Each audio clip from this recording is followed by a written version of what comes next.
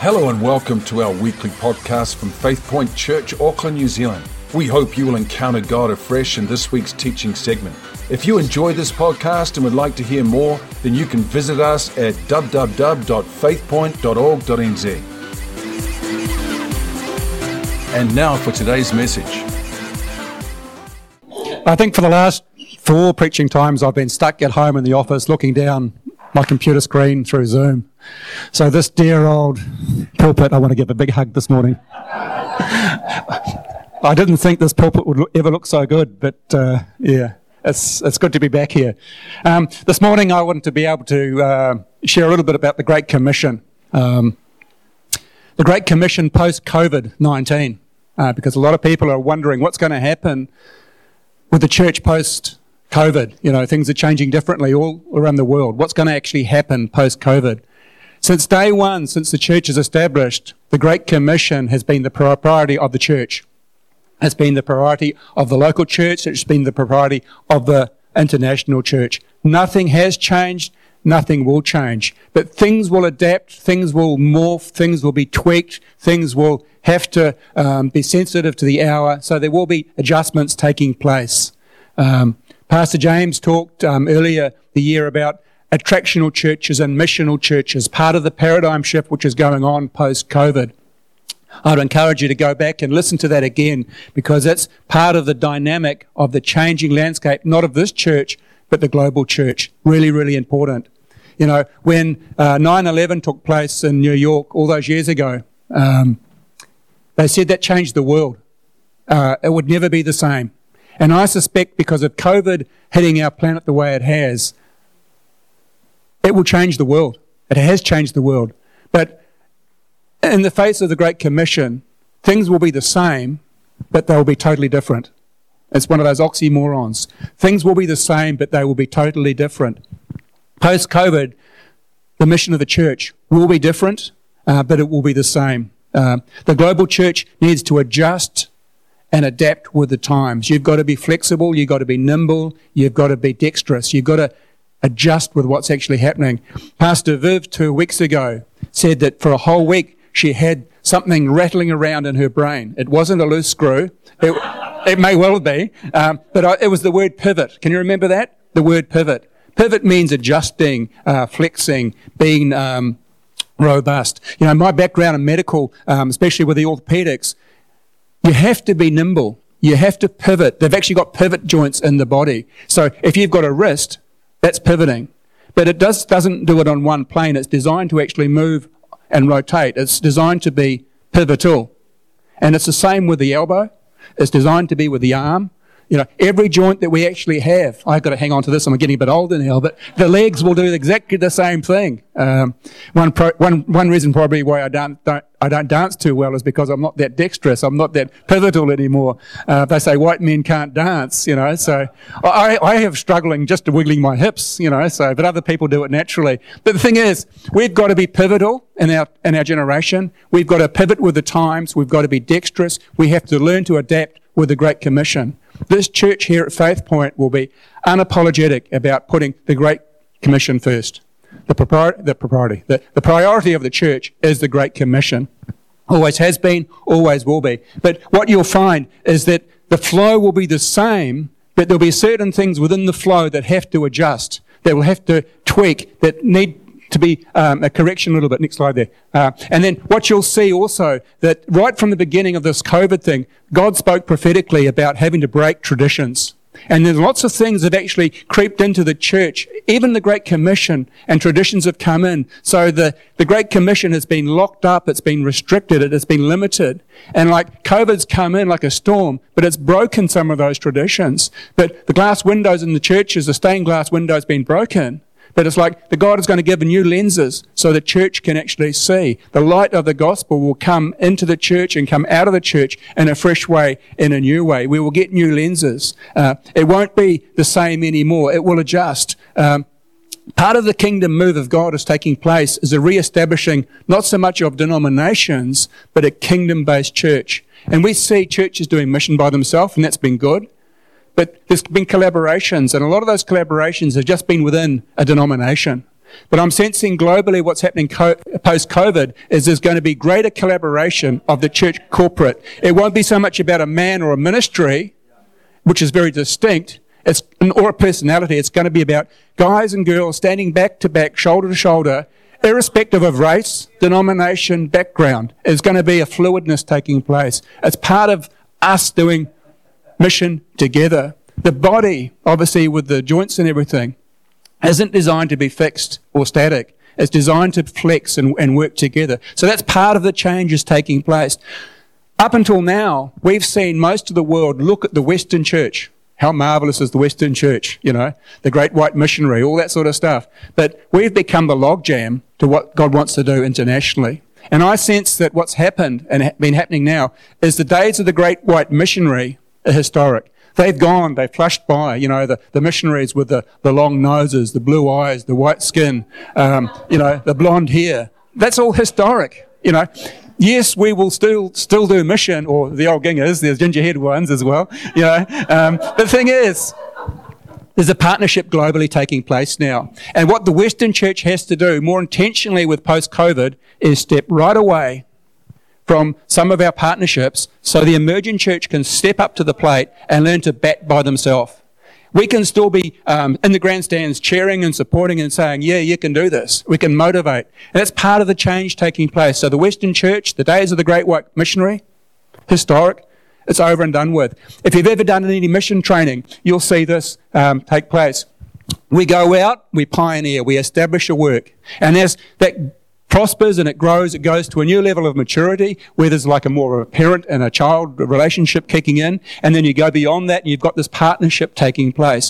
What's happened over the last probably 20 years, missionally, there's been these partnership dynamics taking place where the Western church and the emerging church has actually worked shoulder to shoulder on the plough together, doing global mission together. But after a period of time, that has to go to another level. So the older, more mature missionaries normally have to step away so the emerging church can actually step up to the plate and do the church by themselves. We see this in our families. We grow our children, they come up, they get to be teenagers, they become adults, they still lean on us as parents.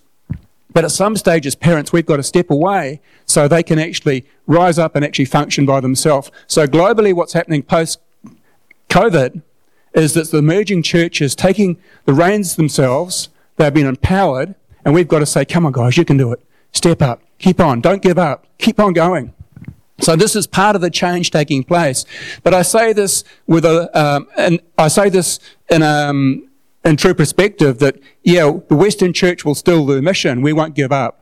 And there will still be this aspect of the church going out and doing mission. We will still do the initial work where we'll encourage, we'll have the Timothys and the Tituses, and we'll release these guys as time goes on.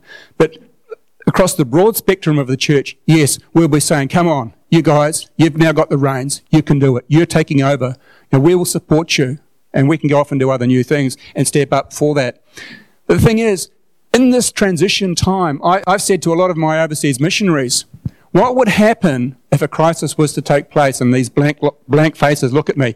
I said, what would happen if the missionaries here were to have their passports taken back, their visas ripped out, or they couldn't gain re-entry to your country? And they sort of look at me with glassy eyes. And I think, anything's possible. You could have a war, you could have a crisis, something will happen, and the missionaries that lead this organisation won't be here. What will you do? I said, the missionary could drive out of here, down the road, and get hit by a logging truck. Dead. What would you do? I don't know.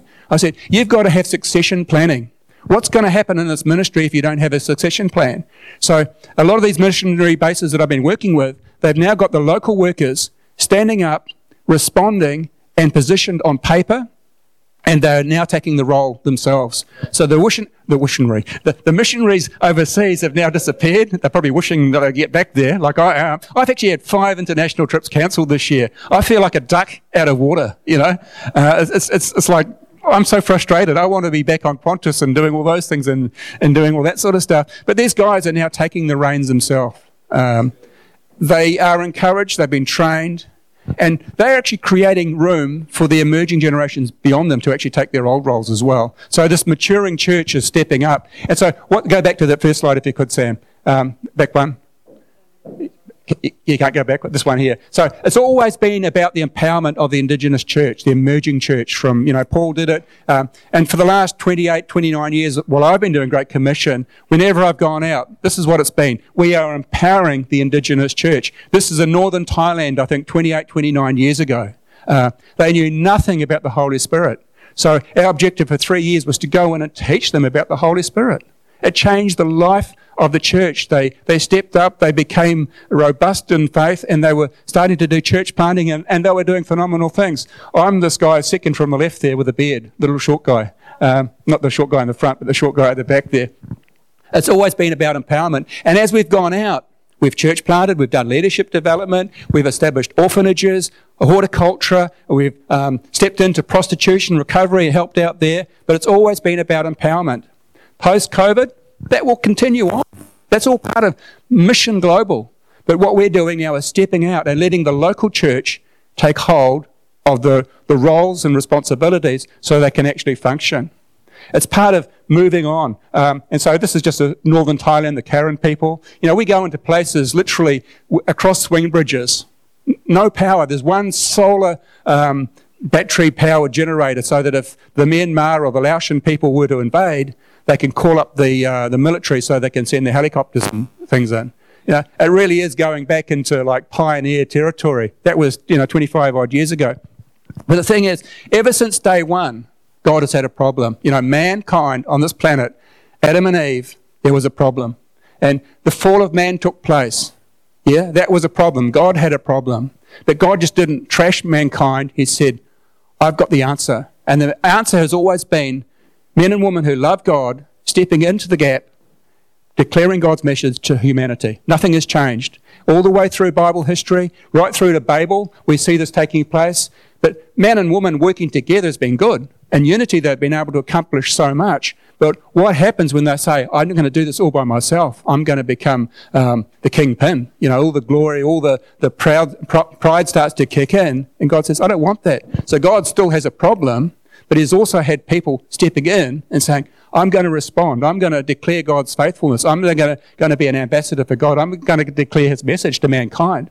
And so missions has always been in the Bible since day one. It's from cover to cover of the Bible. Nothing has changed.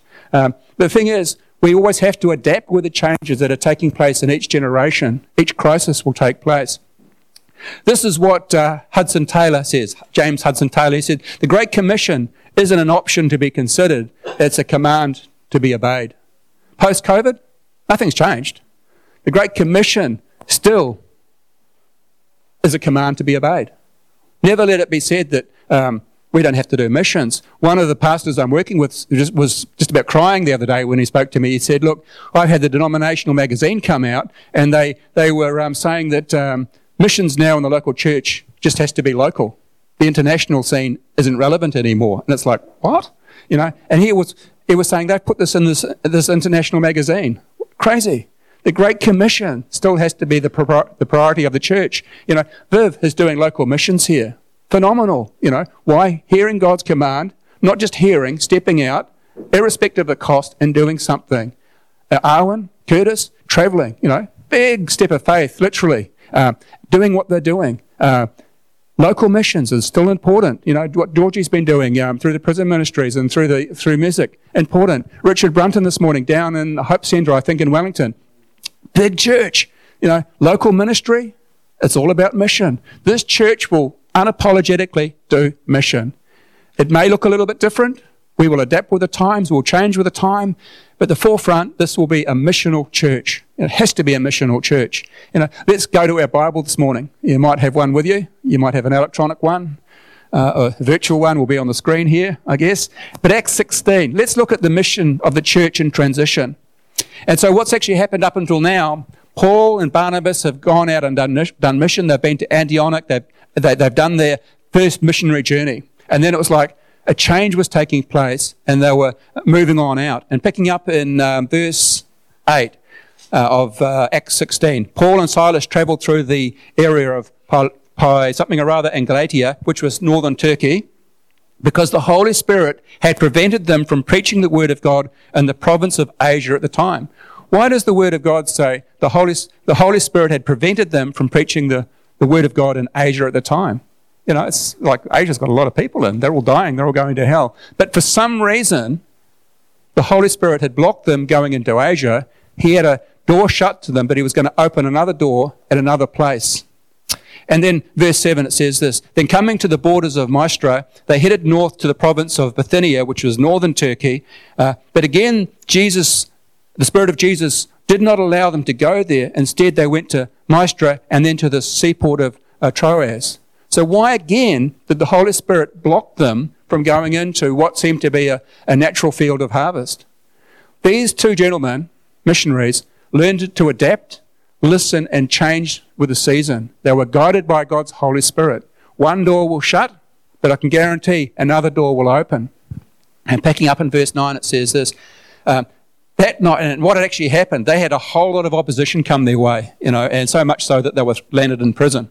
And so this is verse 9. That night, Paul had a vision, and a man from Macedonia, northern Greece, was standing there pleading with him to come over to Macedonia for their help. And so we decided to leave for Macedonia at once, leaving and concluding that God is calling us to preach the good news there.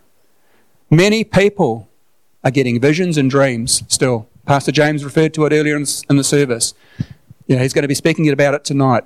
There's dreams that God has deposited in your heart for a reason. It's not for your benefit, it's for his benefit working in partnership with you. And I believe there's lots of unprocessed dreams that God is still incubating, but your day will come. And I also believe that this is a season where God is going to give fresh dreams, fresh vision, fresh prophetic directive for you, and a lot of it's actually going to be based missionally. Why did Curtis and Arwen, throw in their jobs with good incomes and step out in faith? Go figure. Most people don't want to do that. It's too costly. But we've got people in the church that have left their jobs. They've gone to Bible school. Pastor Sue, she's been leading mission agencies in Northern Europe. It's costly, but it's part of being led by the Holy Spirit. And whatever you do, respond to the vision and the directive of the Holy Spirit. God has given you a vision. Own up to it. Pray it through and see what happens. And I just sense that there's going to be a fresh outlet of those visions and dreams sooner than later in this season we're actually in. And then jumping down a little bit further, we've got the situation where they'd gone and they'd been into Philippi, they were preaching, they went down to the river, they were preaching there, and there was this woman called Lydia. And let's pick this up in verse 14.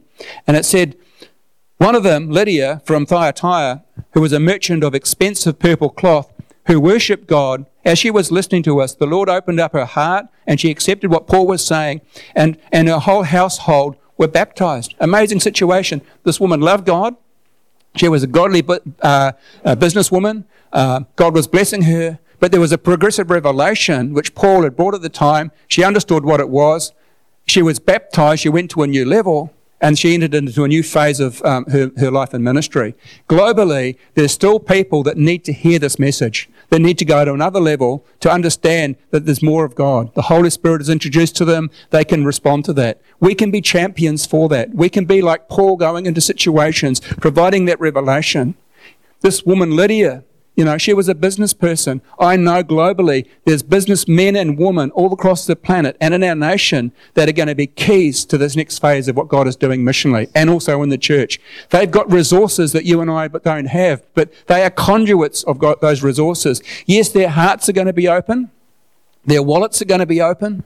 Their facilities will be open. I can give you testimony after testimony today, but I don't have time for that. But these men and women are going to be set apart for mission, and they're just going to be conduits to be able to pass that blessing on locally and also internationally. So it's part of what's going on. And as we understand, opposition came. Paul was in prison, and this is picking up. I'm trying to fast track a lot of things here. Verse 25 says this, around about midnight, Silas and Paul were in prison praying, singing hymns to God, and the other prisoners were actually listening. And so what would they be listening? They were hearing these songs. Their faith would have been built up. Then suddenly, there was a massive earthquake, and the prison was shaken to the foundations. All the doors were immediately flown open. The chains fell off every prisoner. Wow, this is amazing. And the jailer woke up, and seeing the prison doors wide open, he assumed that the prisoners had escaped. So he drew his sword out, and he was going to kill himself. And Paul shouted out, "Stop, don't do that." We're all here, But what happened? A miracle had taken place. God knew what was happening. The chains fell off, an earthquake had taken place.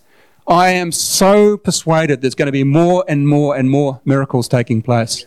There's chains that are binding people, emotionally, physically, religiously. They're going to be broken off people. And it's not going to have to be a debate. There's just going to be something happening in the spirit. Like there are people listening this morning on the video cast and the iPod cast that are in prison. Chains are going to fall off emotionally, physically. They're going to be liberated and they're going to come into a new place.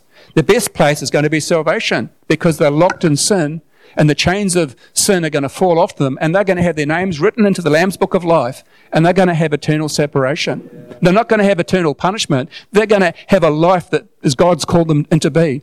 As part of this liberation that's taking place, miracles as part of the journey of the church. Has been from day one. It will continue. It will never cease. And I just sense it's going to happen more and more and more. In Living Waters in Borneo, we've actually got a couple of signs as you actually come into the area there. And it says this: beware, you're entering a miracle zone. Proceed at your own risk. Seriously. And this is a place where miracles happen pretty much day on, day out.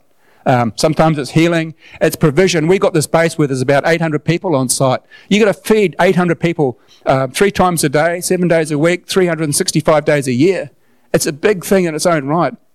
But miracles are taking place. But God has given vision, He's given directive for us to build for the future. One of the things was to actually build healthcare facilities. And so we've got like a primary medical centre. This is the building up on the bottom here in the green. It's called Lucas House, after Dr. Luke in the Bible.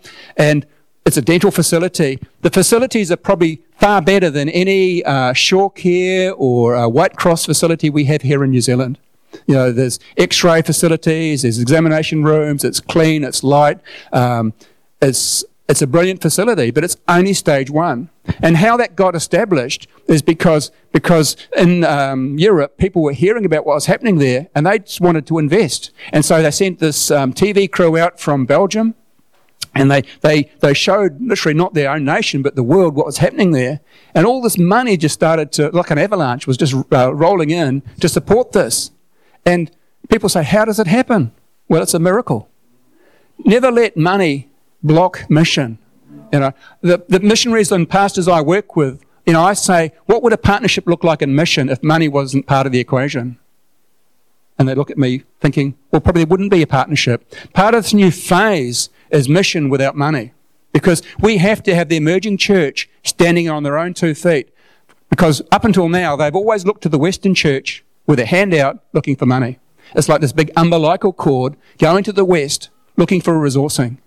So if a war came, we have global recession, or worse than that, where it's like the Great Depression, and the finances were axed, all these missions would probably fall over because they're always looking to the West for the resource. They shouldn't be looking to the West for a resource. They should be looking to God for the resource, for the initiatives to actually be self-sustaining and self-funding, not on this crutch of this Western church. This is part of the change that's actually taking place. So miracles, beware. In the process of vision and directive, this medical clinic is only part of what we're doing. Right now, while COVID's going on, we've got bulldozers levelling off an area for a hospital. This is going to be a general hospital with orthopedics and all sorts of things happening there. We've got young people that are in medical school training as nurses, as doctors, as surgeons right now, and dentists. Because there's no one within about a 2,000 kilometre area that can go to a reliable hospital. If they went to hospital, they'll probably die there. That's how bad it is. So we've got this facility, but God's saying, I want more from you. So we're actually levelling out this big area where we can not just have a helipad, but we can actually have an airfield so we can medevac people in and out. Awesome. It's like, wow, that's too big. If God says to do something, don't argue, just do it. But this is looking to the future post-COVID. Things will be different. But they won't be leaning on the Western church to do it. They'll be standing on their own 2 feet, doing it in their own way for a different reason. One of the young guys I've been working with is called Onki.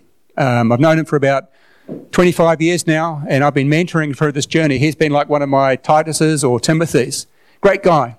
And he said, Phil, we've got all these problems that are taking place post-COVID.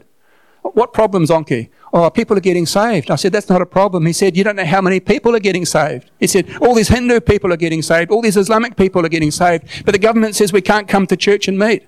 And so we are telling the people to meet in these little small life groups. There's about 10 or 15 or 20 people come. They say 10, but 20 people come, but all these people come. And he said, it's not one, it's all these several, it's all over our city. How do I train them? Well, he said, it's through the screen, through the computer. And so what he's doing now is online discipleship to all these, literally, dozens of young converts popping up, but it's going beyond that. And he said to me the other day, he said, Pastor Phil, when we were in Borneo in March, he said, I had all these pastors come to me and said, can you be my mentor? And he said, I know about that because they came to me. And I said, don't come to me. I said, you need to go to Onki. I said, I live in New Zealand, miles away. And I said, I don't know enough of your language to talk to you, but Onki does. And so he's getting all these requests for Onki to mentor this emerging generation. And he's doing it through multimedia and through the techno stuff, which I don't know anything about, which he does and he loves. All power to him. He said to me, Phil, I've got this next guy here. You'll see him come up. His name is called Apranas. And he never went to secondary school. He never went to university. He just barely finished primary school. And so he came from one side of the city, about an hour and a half drive every Sunday to church. And he said, I can't do it with COVID. And Onki said, just hang out in your own area and just invite people to come to your place. And he said, I've got a problem, Pastor. He said, what is that? They're all coming. He said, well, how many? They're all coming. There's too many people for my home. And he said, what do I do? He said, well, start another group. And so they did that. And so I said, how many groups? And he said, oh, there's 7. How many are in there? He said, about 12 or 20 in each group. I don't know myself, but there's lots of people coming. So I'm trying to disciple them through this online teaching thing. But this young guy, I said, how did he do it? He just stepped out in faith. He's a young guy without formal qualifications, but the church is still alive. It is still well. It's still robust. And believe it or not, they're doing things that we can't even do. Go figure. But it's part of this journey. And so what actually happened, this is actually between April and August, by the way. That's only 4 or 5 months. It's around about 95, 100 people. New converts, raw converts. What a messy situation. But church is always about messy situations like that. It's amazing. I said, tell me some more. And he said, well, this young guy, he goes to this rubbish recycling area. It's called a rubbish tip here, by the way. I've actually been to these places before. They've asked me to go and minister, and I'm thinking, do I, don't I, do I, don't I? Because medically, I'm thinking all the germs, all the infection, all that sort of stuff. And I know that I've got to have to pack my bags and be on a plane out of the country, and I know I have to go through border security and the dogs smelling everything. And they said, Pastor, don't worry, we'll give you clothes to wear, you can change, and your dogs won't be upset, and we'll dispose of the clothes. And really, it's stinky. And so they're recycling bottles and tin and metal, and even the food, from the restaurants goes into places for feeding the pigs. It's smelly, dirty. And so there they've got all these people getting saved, and discipled. Their home is like a tarpaulin. That's it. Nothing much there. And so this businessman who was there, because he's benefiting from this recycling stuff, he said, I got a problem. I got my daughter, she's got this big ankle. We've been to the doctors, they can't do anything. We've been to the witch doctors, they've tried praying for her, but the curse gets worse. But we've come to Apranas, he prays, and instantly, healed, whoa, He said, what can I do for you? And Pastor's thinking, well, I've got all these people on the far side of Denpasar. I'm trying to look after my church on this side of the city. And I've got all these people, an hour and a half drive on the other side of the town. I really need a building for these people. And so literally what's happened, top there, you've got this brand new facility that this businessman has given to this mission. There's only one caveat, that after they leave, they've got to sweep the floor and the place has to be clean. Not a big ask, is it? But the thing is, this businessman has provided this facility. They've had multiple baptisms take place. The church is still alive and still well. Post-COVID, God is still on his throne. There's still a job to be done. We've got empowered people stepping out in faith, doing what God calls them to do. Our role is to say, come on, you can do this. So I'm doing this with Onki, saying, come on, let's step up to the new level. Let's be supportive of what is going on. It's part of this journey that is ahead. I get excited. In March, I got a call from Chris saying, COVID's breaking out. They say you've got to get back to New Zealand as quickly as possible. So I'm trying to finish off the seminar where we had around about 190 pastors, church planting people there. And I'm getting this message saying, "Hi, honey, can you get home real quick?" And I'm thinking, you don't understand. I got the seminar that I was trying to finish. And what I did, I actually empowered my 3 team members, local people, to do most of the preaching. I'm stepping back to give them not a platform, but a place of position to take the leading role. And so in this, Chris is saying, "Could you come home, honey? Can you come home, honey?" "Okay, I'm coming home." Next day, "Are you coming home? Are you coming home?" "I got one more day. Then I'll be planning." So anyway, I changed my schedule. I had 9 flight changes to get out of central Borneo to get back to New Zealand. And I came in just as the borders were shutting down. The thing is, missions is still in front of me. It's still in my heart. Nothing will change. And I think it's going to be infectious. Whoever I meet is still going to hear about mission. The church is still going to be alive and well. You know, I've got these teams of people. This guy here, he's been coming to seminar. He's doing multiple church plants. You know, they're set apart. They can go to places which we will never go as Western missionaries. They go up logging trucks and walk for miles, and they've got all these churches. And it's about families. You know, this is typical, 5 people on one small motorcycle. You know, the next slide here, you'll see something. This guy here, I met about 5 years ago, and I said, "Pastor, how many churches do you have?" And he said, "Satu Park." That's basically one pastor. And I said, lagi, apa lagi, which means basically, "Are there any more? Are there any more?" And he said, "Oh, okay." So I met him, and now there's actually 9 churches been planted over 5 years.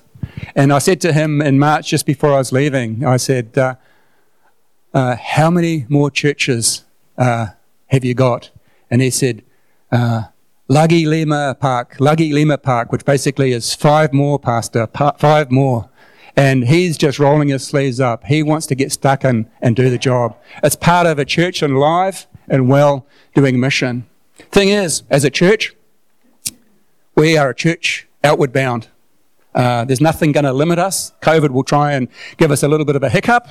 And that's all it will be. It will be a hiccup. Our role is to support and encourage what's taking place globally in India and Fiji, wherever we go, in Western Europe, in Eastern Europe, Central Europe, what Stuart's doing in overseas there, is to partner with the church in a different way, to empower the emerging church. We have to plan for succession planning for established missions. The thing is, missionally, it's always about getting people saved. You know, people are here in this auditorium this morning. People are listening online. It's all about people getting saved. Now, I don't know if everyone in this auditorium is saved or not. I can never assume that. And so, as we close the service this morning, can I just ask that your heads will be bowed? People listening online, I'm aware of your situations as well. The Holy Spirit is nibbling away at you, at your conscience. And you know that if you were to die, and you will die, that your soul will be separated from the living God. You'll be separated from Him, and you'll be punished for what you're doing. God has always had a problem with sin, but He's always had an answer. And He's giving you a lifeline this morning. And the lifeline is to accept Jesus Christ as your Redeemer. And as you accept Him into your heart, your lifestyle will start to change. But the most important thing is, you'll be separated for eternity. You'll be on the Lord's side, living with Him and hopefully serving Him. So this morning, if that's you, you know that you've never given your heart or life to the Lord. Just lift your head. Let me see if you're online. You know your situation. And the prayer request that you've got to then make is, "Lord, redeem me. Will you save me? Will you come into my life? Will you change my life?" So is anyone in this auditorium that I can see that's never made that decision? You know, as a missionary, we can go to all sorts of places on this planet to get one soul saved. But if you're in this building this morning, it's all about mission. It's all about you having a heart for the Lord. No, I don't see that this morning in-house. But online, I know that's a situation. The prayer is very simple. Lord, I want to give my heart to you this morning, or tonight if you're watching it delayed. I will do this right now. Come into my life. Help me live a life for you, for eternity. And it's a simple prayer. It's not complex. It's not rocket scientist material. You can do that. I'm also aware this morning that God has given visions and dreams to many of us. And Those visions and dreams have not been a reality yet. You've never seen them expressed. Some are called to be part of children's works overseas. That's never happened. And it's not saying it will never happen. It's going to happen. It's just a matter of repositioning, rescheduling your life for that. I'm going to hand back to Pastor James now. So God bless you. If you haven't had a chance to take this all in, this will be online next week for you to try and reprocess. Thank you. Thank you, Phil.